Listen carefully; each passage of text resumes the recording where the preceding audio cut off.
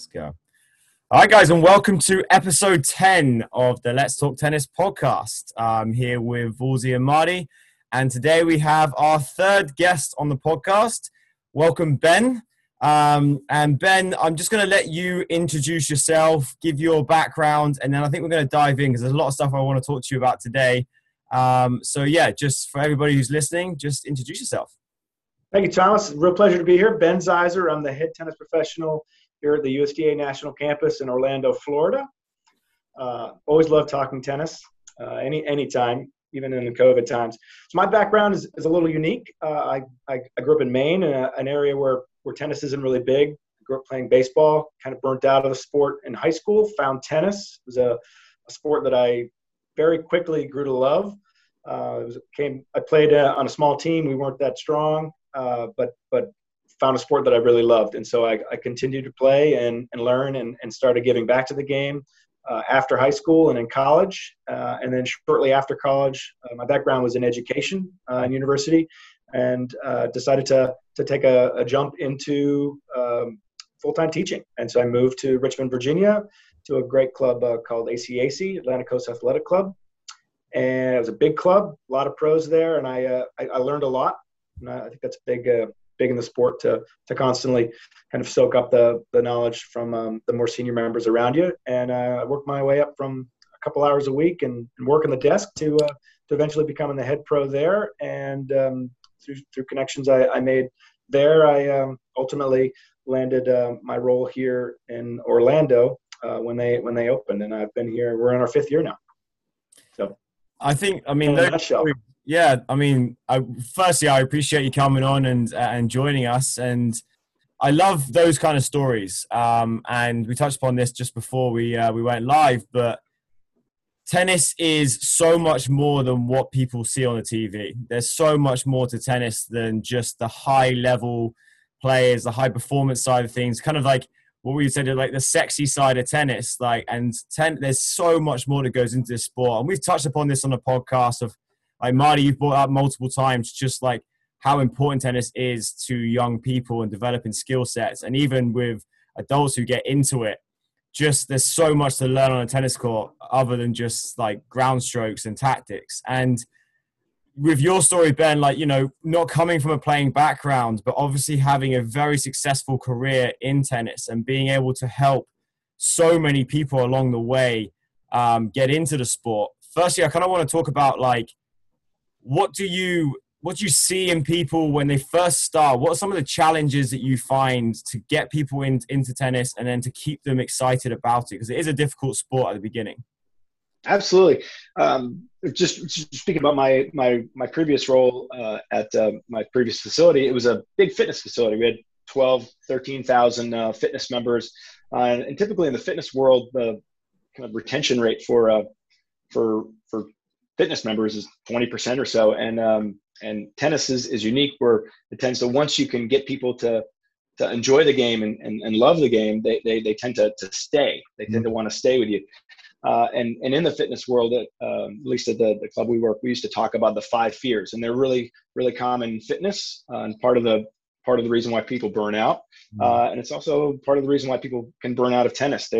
They can feel stupid, or like they don't know what they're doing out there. I know that if I were to go out and try a different sport, I'm sure I would feel kind of silly and stupid. They don't want to feel like a klutz. Or they'll feel kind of isolated. I don't really know anyone.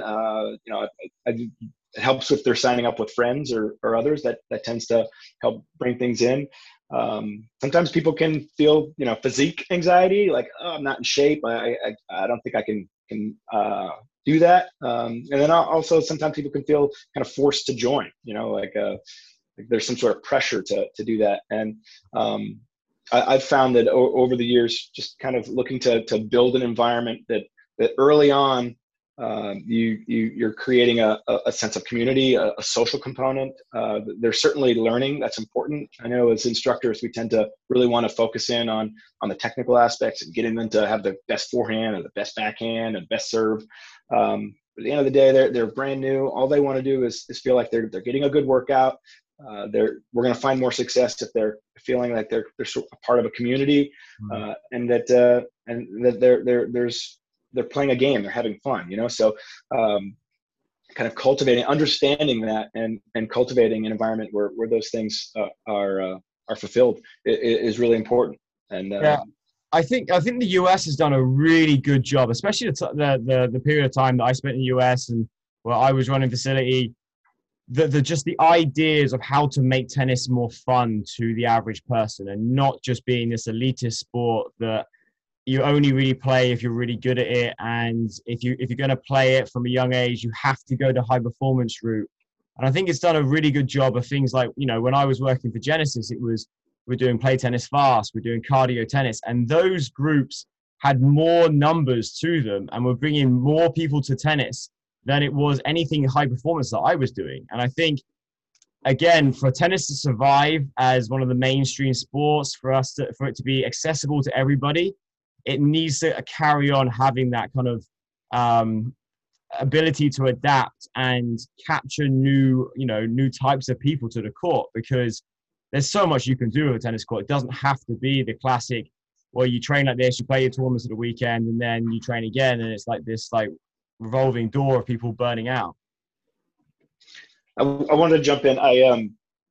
If you just think of it from the amount of time someone can budget in their week, right? If you, like, kids tend to have a little bit more time to budget, but adults, certainly, they might have 1 or 2 hours a week to budget for tennis or for biking or for working out, or, like, I can get away from my family for that 1 hour, that 2 hours, and they're going to look forward to it every week. Yeah. But you can't be a high performance player if you're only dedicating an hour a week. And so their expectations are just to get a good workout, have fun, be social. And that's a win for them. And if you get a bunch of those people, it's a win for your program. Absolutely. And again, you're dead right. With the amount of time it takes to get to a decent level of tennis is a lot more demanding than most sports. And with the things I just said, like Play Tennis Fast and, the cardio tennis and all the other stuff that they're coming out with now, it doesn't require a high skill set of tennis to enjoy themselves on the court. And I think that's really important as well, to keep people interested. It's not to focus too much on, like, who's got the best forehand out there, who's got the best backhand out there. It's more about how can we enjoy ourselves in this environment on a tennis court. So with that, I mean, obviously the roles of the coaches are very important, because you do have different types of coaches. And I've talked about this before on the podcast, where you have your high performance coaches who are set in their ways, and they have to coach a certain style to produce a certain level of player and all the stresses that come with that. But I have so much admiration for people like you who are doing what I think is the harder task of dealing with so many different levels, so many different types of people. How do you build a team, an environment within your staff there at the UCA campus in order to give that experience, for order for people to feel that when they're on the court, that they're not under pressure to have the best forehand and best technique?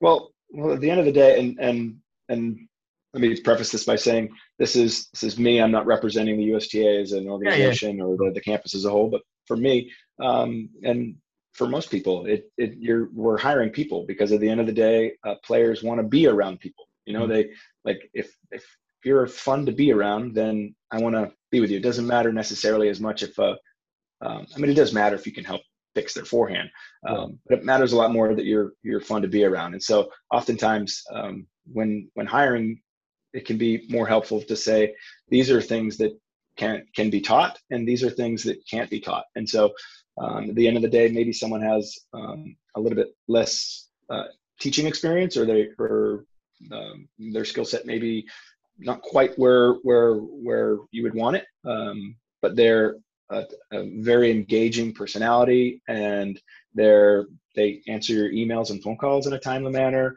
They show up on time for an interview. Those sorts of things really, really go a long way to running a successful staff. And you can be the best teacher in the world, but if you're constantly showing up 5 minutes late, the people that you're with and your boss aren't going to appreciate it very much. So it'll certainly impact your success in the industry. Yeah, and I think that's very typical from what I've seen with coaches that excel in, like, adult tennis or 10 under tennis, they have such a magnetic personality. People are drawn to them, and people don't keep coming back just because they enjoy the tennis part of it. They enjoy the social environment that the coach provides, and they feel connected to that person. They trust that person with that valuable time that they only have maybe a couple of hours a week, and they want to go and see the professional. They want to go and be part of that environment. And I think it's a very high skill set that coaches need to be able to create that time and time again and keep people interested in it. So as I said, I have so much admiration for it.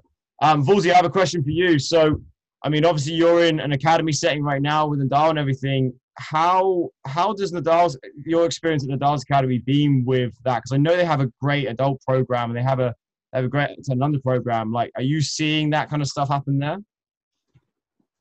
Yeah, for sure. I'm currently. Well, I did work in Mallorca from the start, Ben, and I'm actually I feel quite in the same page as you, because starting a project from the start is very challenging and but also exciting at the same moment. You are a bit nervous what's going to happen, and for sure we have also a big adult program at the academy. But I wanted to ask you, from your own experience at the USTA campus, when you got there from the first time, the first week or the first day, if you remember, what were your goals in such a big project? Because it's such a big project, the USTA in Orlando is such a big facility. How did you manage that in terms of, okay, what were your goals to set your programs and how you were going to target your clients? Because from my own experiences that I had, I remember being in the first week in the academy in Mallorca, and you don't really know how many people are going to show up or how many kids are going to show up. Actually, you don't know the exact number. So what's your experience on that, and how did you manage it? I mean, boy, where do I start? So I moved down here, and Orlando actually is not a really big tennis town. So and me moving down here to Florida, I was thinking, there may be more senior players down here. For me to start out, it was more, and it was unique at the campus because we opened in the first week of January of 2017, and 2017, and the campus kind of didn't get released from the construction company until the December prior. So we really weren't even on the courts until we hit go. We kind of hired our staff, a very small staff to start with. And so it was figuring out what our market looked like. That was the biggest goal. Kind of setting up programs. All right, we'll do a cardio at 6 o'clock at night, and we'll do this, we'll do that. It was kind of creating a program, but also one of our biggest worries when we opened was, will we have enough hours for our staff? We've got all these plans, and we're hiring these people, really hoping that people come.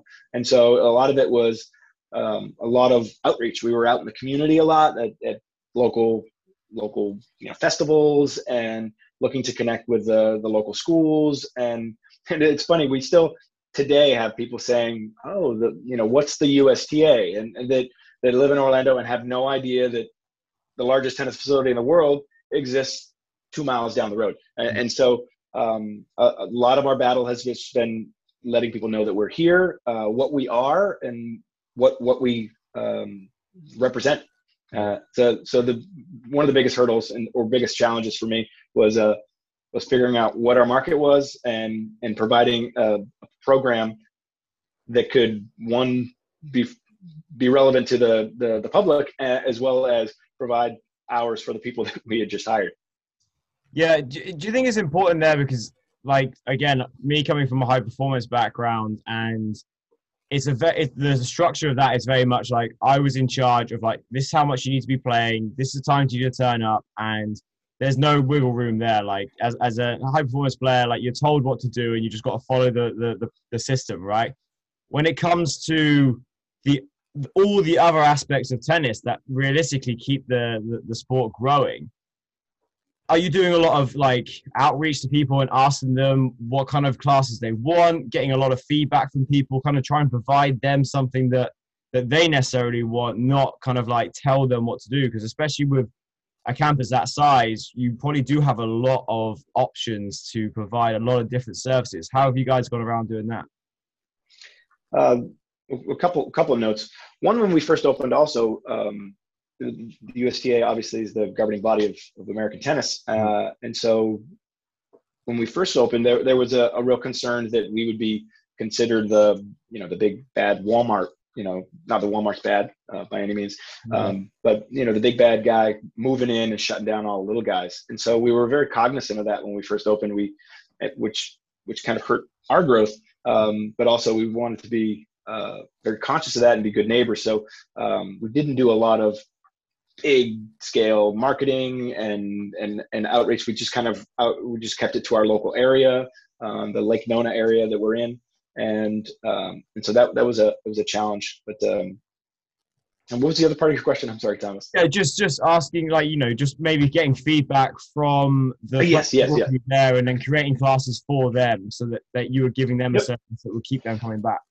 Absolutely, and that's been a big part of what I do, is asking questions, getting to know every single person that's out here. I like knowing everyone who's involved in my program, and being able to stop and have a touch point with them. What are you looking for? What can we do? Are the times working for your schedule? And then as well, just understanding that Thursday nights are big. Let's see if we can grow it here. This class isn't working very well. Let's replace it with something else. And in the first couple months, we certainly made a lot of adjustments. Certainly in the first 6 months, it was a lot of adjusting. An interesting side note: during COVID, when we shut down, it was very difficult. There were a lot of lemons being thrown at us, but we looked to make some lemonade by polling our staff and seeing allowing them to do a deep dive in what we do and how we do it, and how can we do it better. I thought it was a really great exercise, considering that we were all sort of not working, but it was great to be able to make that dive and have that thought exercise. And we've implemented a lot of those changes. Yeah, and I think that's so important for tennis to keep doing that, because again, a lot of people from the outside looking in at tennis, they look at it as this, again, rigid sport. There's just, this is how it's done, and you go to the court, and this is how you play it, and this is how a set is played. And over the last 5 years, I've seen this big shift in tennis just adapting and trying to recreate itself. And Marty, from your experience being down there and being at such a big campus, and I mean, it's an amazing place if anyone ever gets to go there. What did you see? How did you see that place evolve in the time that you were there? And what were the key things that you thought that made it successful? Well, there's many things. Before I even jump into that, I actually had the pleasure of working under Ben and learning a lot from him. And, as he said, he did a great job, and, interviewing everybody that came in and asking what they wanted, what they needed. We kind of did an analysis on, okay, what level of play are we dealing with? Most adult players land between the 3.0, 3.5 level. Would you say, Ben? Yeah. Somewhere around there. And we catered, most of our classes were catered towards that level, or those were the biggest classes that we had going on at the time. But yeah, no, and something else that I really enjoyed while my time at the campus was the camps that Ben used to run, and he would bring people from out of state and do an amazing job running the logistics, and I'd like him to tell us a little bit about that and how he structured those camps to, make sure we had the right levels in the right courts, make sure that the right pros were matched with the right players, and I don't know if you could just expand a little bit on that, Ben. Sure, I'd be happy to. That was something we started off with, kind of the last part of the first year. We started, once we kind of got a feel for our day-to-day programming, we knew that ultimately we wanted to be, Orlando is a destination for families and for players. It's a really easy city to get in and out of. We're 10 minutes from the airport. And so we knew that we we want to offer camps for both kids and adults, but I work mostly with adults, and so we began offering those, and just like everything else, we adjusted them. But I found over the course of offering all these camps that we tend to attract more of the enthusiasts. You know, there are certainly a lot of camps that are that offer a lot of amenities, and they're very luxurious and have, you know, 5-star rooms and food, and we tend to be attracting the players who want tennis and tennis only. They're coming in, they want to hit it hard, they want a lot of training, they want a lot of on-court time, and then they want to go, you know, grab their beer with some pals at a local restaurant, and that's a win for them. And so we've adjusted to kind of fit that model. And as far as running the camps, our camps, we offer one day, we call them crash courses, and that are throughout the week. We tend to book those on off-peak times, on a Monday or Tuesday or Wednesday, and we kind of tailor them to what event might be going on the weekend. We have a lot of Florida section events or national events, and so if it's a 3-5 nationals, then great, awesome. We're going to have 3-0, 3-5, maybe 4-0 offering for that particular weekend, or it's a 4-5 nationals, then it'll be a 4-0 plus camp, whatever it may be. And so we kind of make our schedule out. I tend to be a year in advance based on what events are.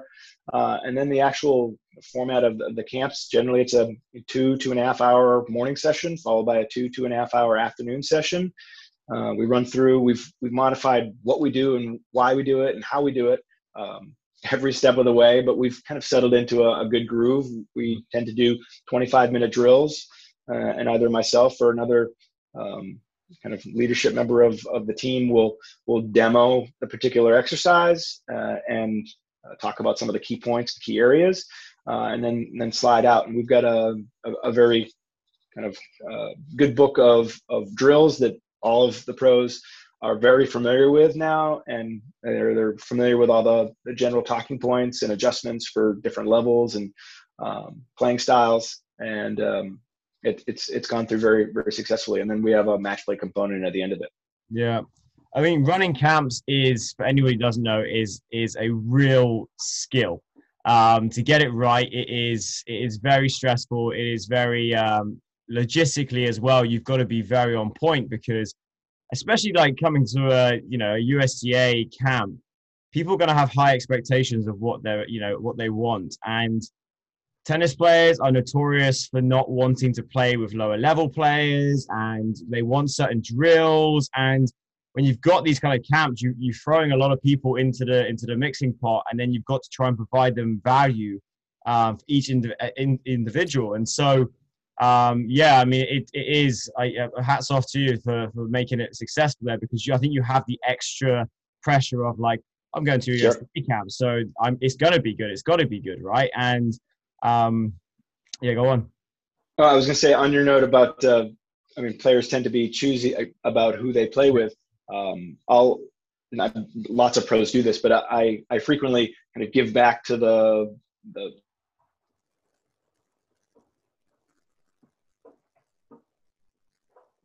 Oh, I think we lost Ben. Yeah, I'll just carry on and kind of explain. I think where he was going was Ben does a great job at explaining in camps how sometimes I'll play with Tom in a match, and I love hitting with Tom because he gives me a good ball.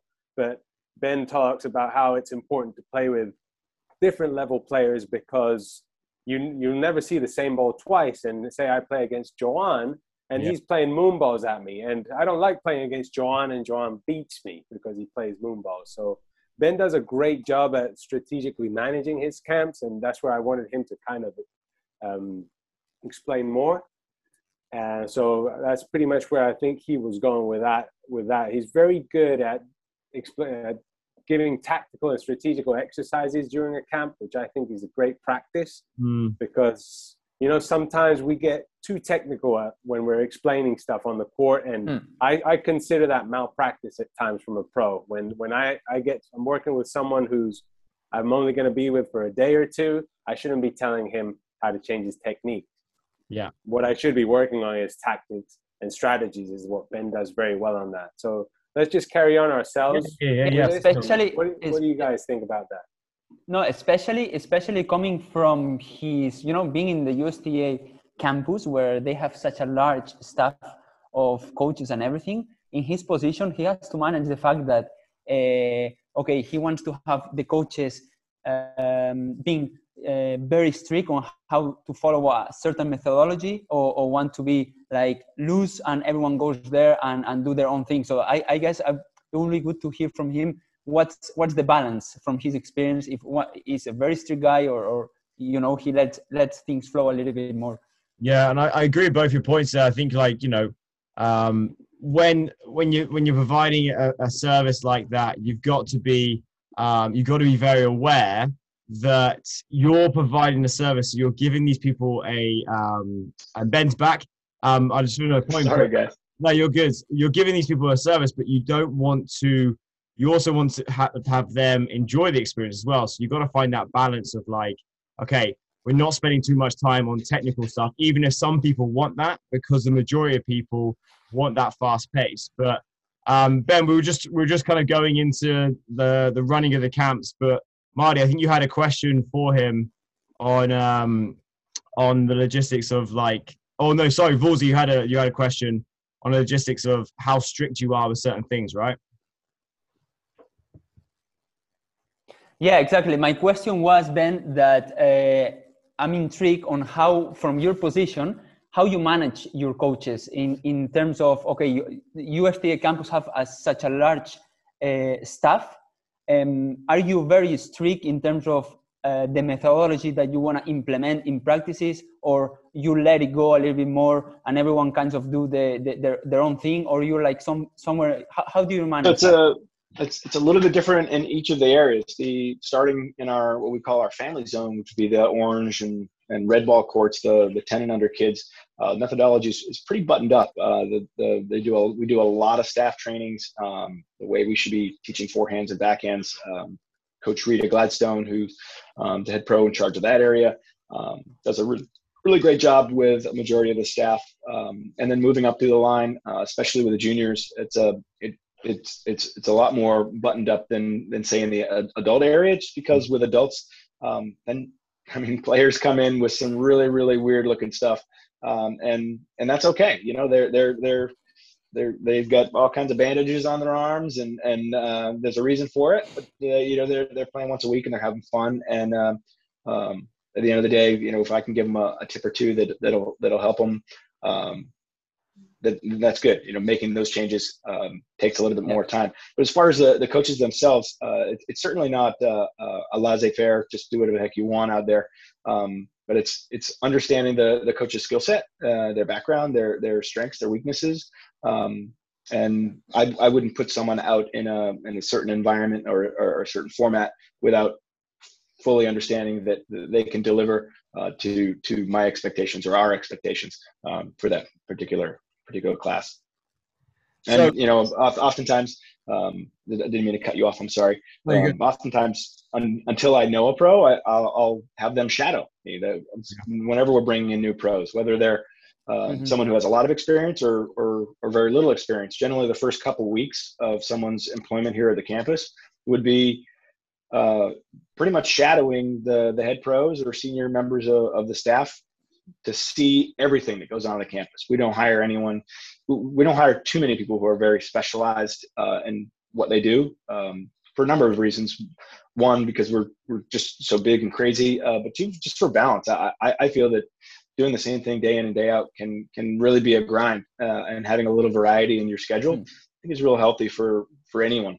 And so making sure that all of the incoming staff are exposed to some red ball and some orange ball, some of our green ball performance kids that are coming up and that eventually will be in our high performance program, to see our high performance program, so they kind of understand how they're delivered and what it looks like, but also so that when a mom asks them a question about, is my kid ready to move up, or what does it look like? I see that class over there. What is that?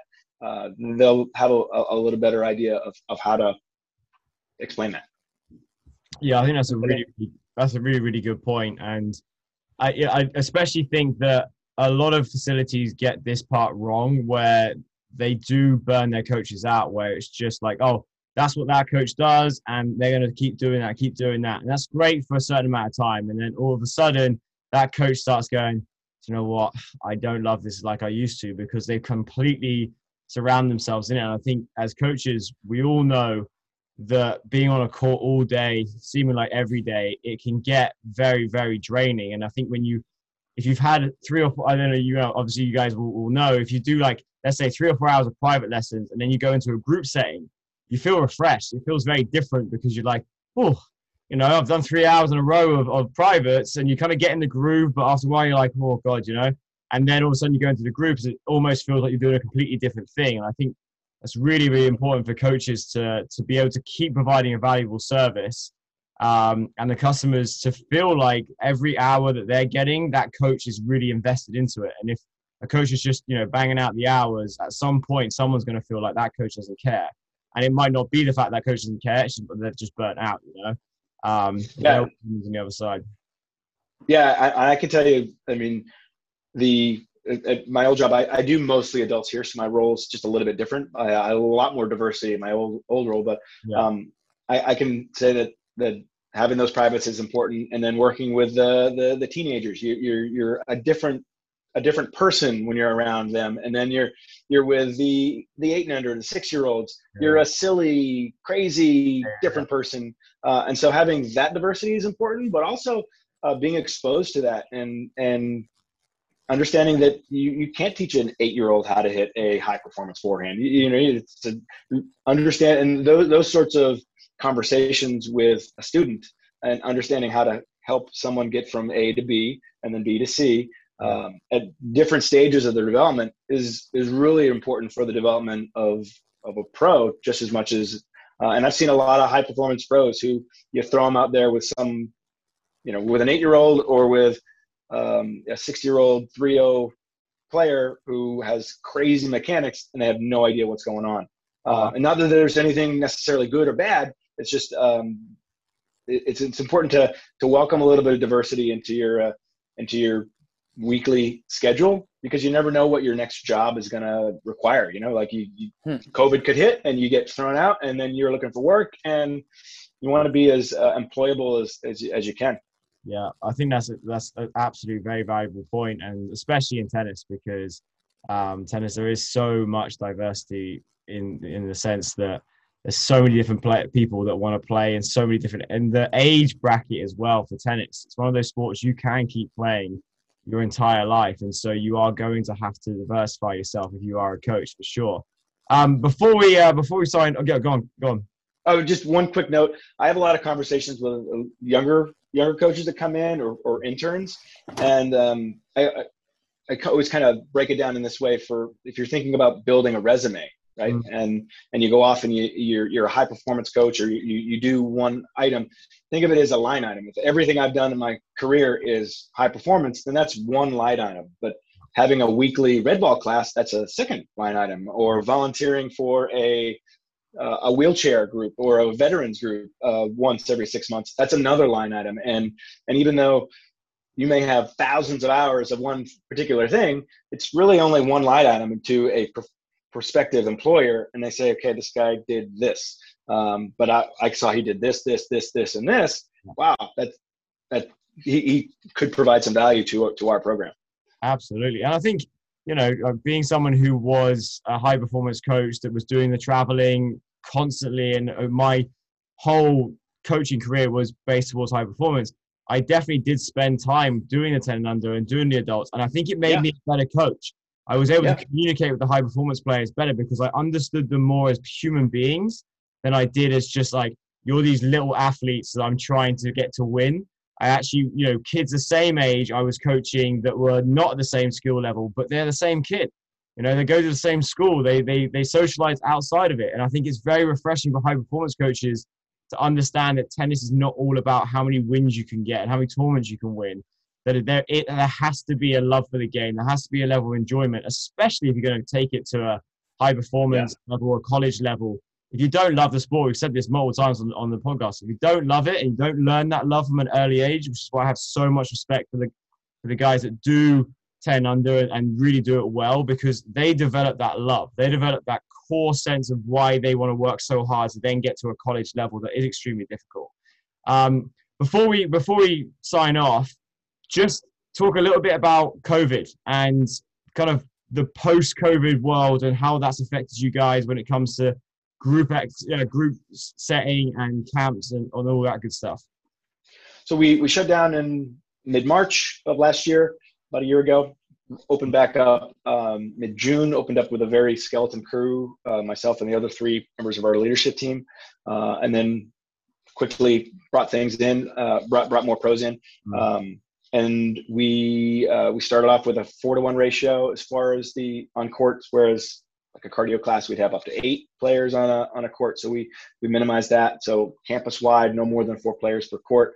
We're institute a lot of policies and procedures that as players come in, we have a security guard that checks them in. There's an electronic waiver that everyone needs to fill out, that staff need to fill out. Just simple things like making sure that all of our staff are actually doing that, so we can run a report and see, okay, I know this person was on campus, but they didn't fill out the report. Just making sure that everyone understands that we take this very serious. And we found that, I found that optics mean a lot. Being safe is important, but the optics of looking safe and feeling safe are just as important. And so in the junior classes and adult classes, just going that extra mile to have the hand sanitizer, or to talk about as you're coming up to the net, just a reference to, all right, let's we'll keep our distance here as I explain the drill, or putting dots on the ground to help people understand we're 6 feet apart. Just that we're constantly thinking about that. They may not necessarily think about it all the time, but when you're presenting, this is our product, and we're trying to do our best to present it in a safe way. Often, maybe coaches wearing masks. Sometimes we do that. We've noticed that if you've got students on court that have masks on, throw your mask on. That's going to make them feel safer. And if they, at the end of the day, feel safer, they're going to continue coming back. And as soon as they don't feel safe, they won't come back. Right. And we, of course, have had a couple people who have not felt safe, and that's understandable. It's just it is what it is. But for the most part, making sure that our staff are constantly on that. And that's part of my role, and all of our roles out there is identifying, an area where we might be able to improve, or a way we can deliver it that will be safer and will be seen as safer. The last thing we want, even if we are safe, is for someone to think that we're not safe. For sure. Well, Ben, listen, I really appreciate you coming on and joining us today. And it's been fascinating to talk to you. And maybe we'll get you back on in a few months' time and get an update for you and see kind of how the world is post all this COVID stuff and going into the summer. And I know you guys will be very busy down there, but yeah, really appreciate you coming on. And thank you, guys. I very much enjoyed it. Cool. All righty, guys. Well, anyone who's listening, appreciate you listening, and we'll see you back next week for episode 11. See you guys. Thanks, Ben. Good time. Bye, guys. See you guys. See you, Ben.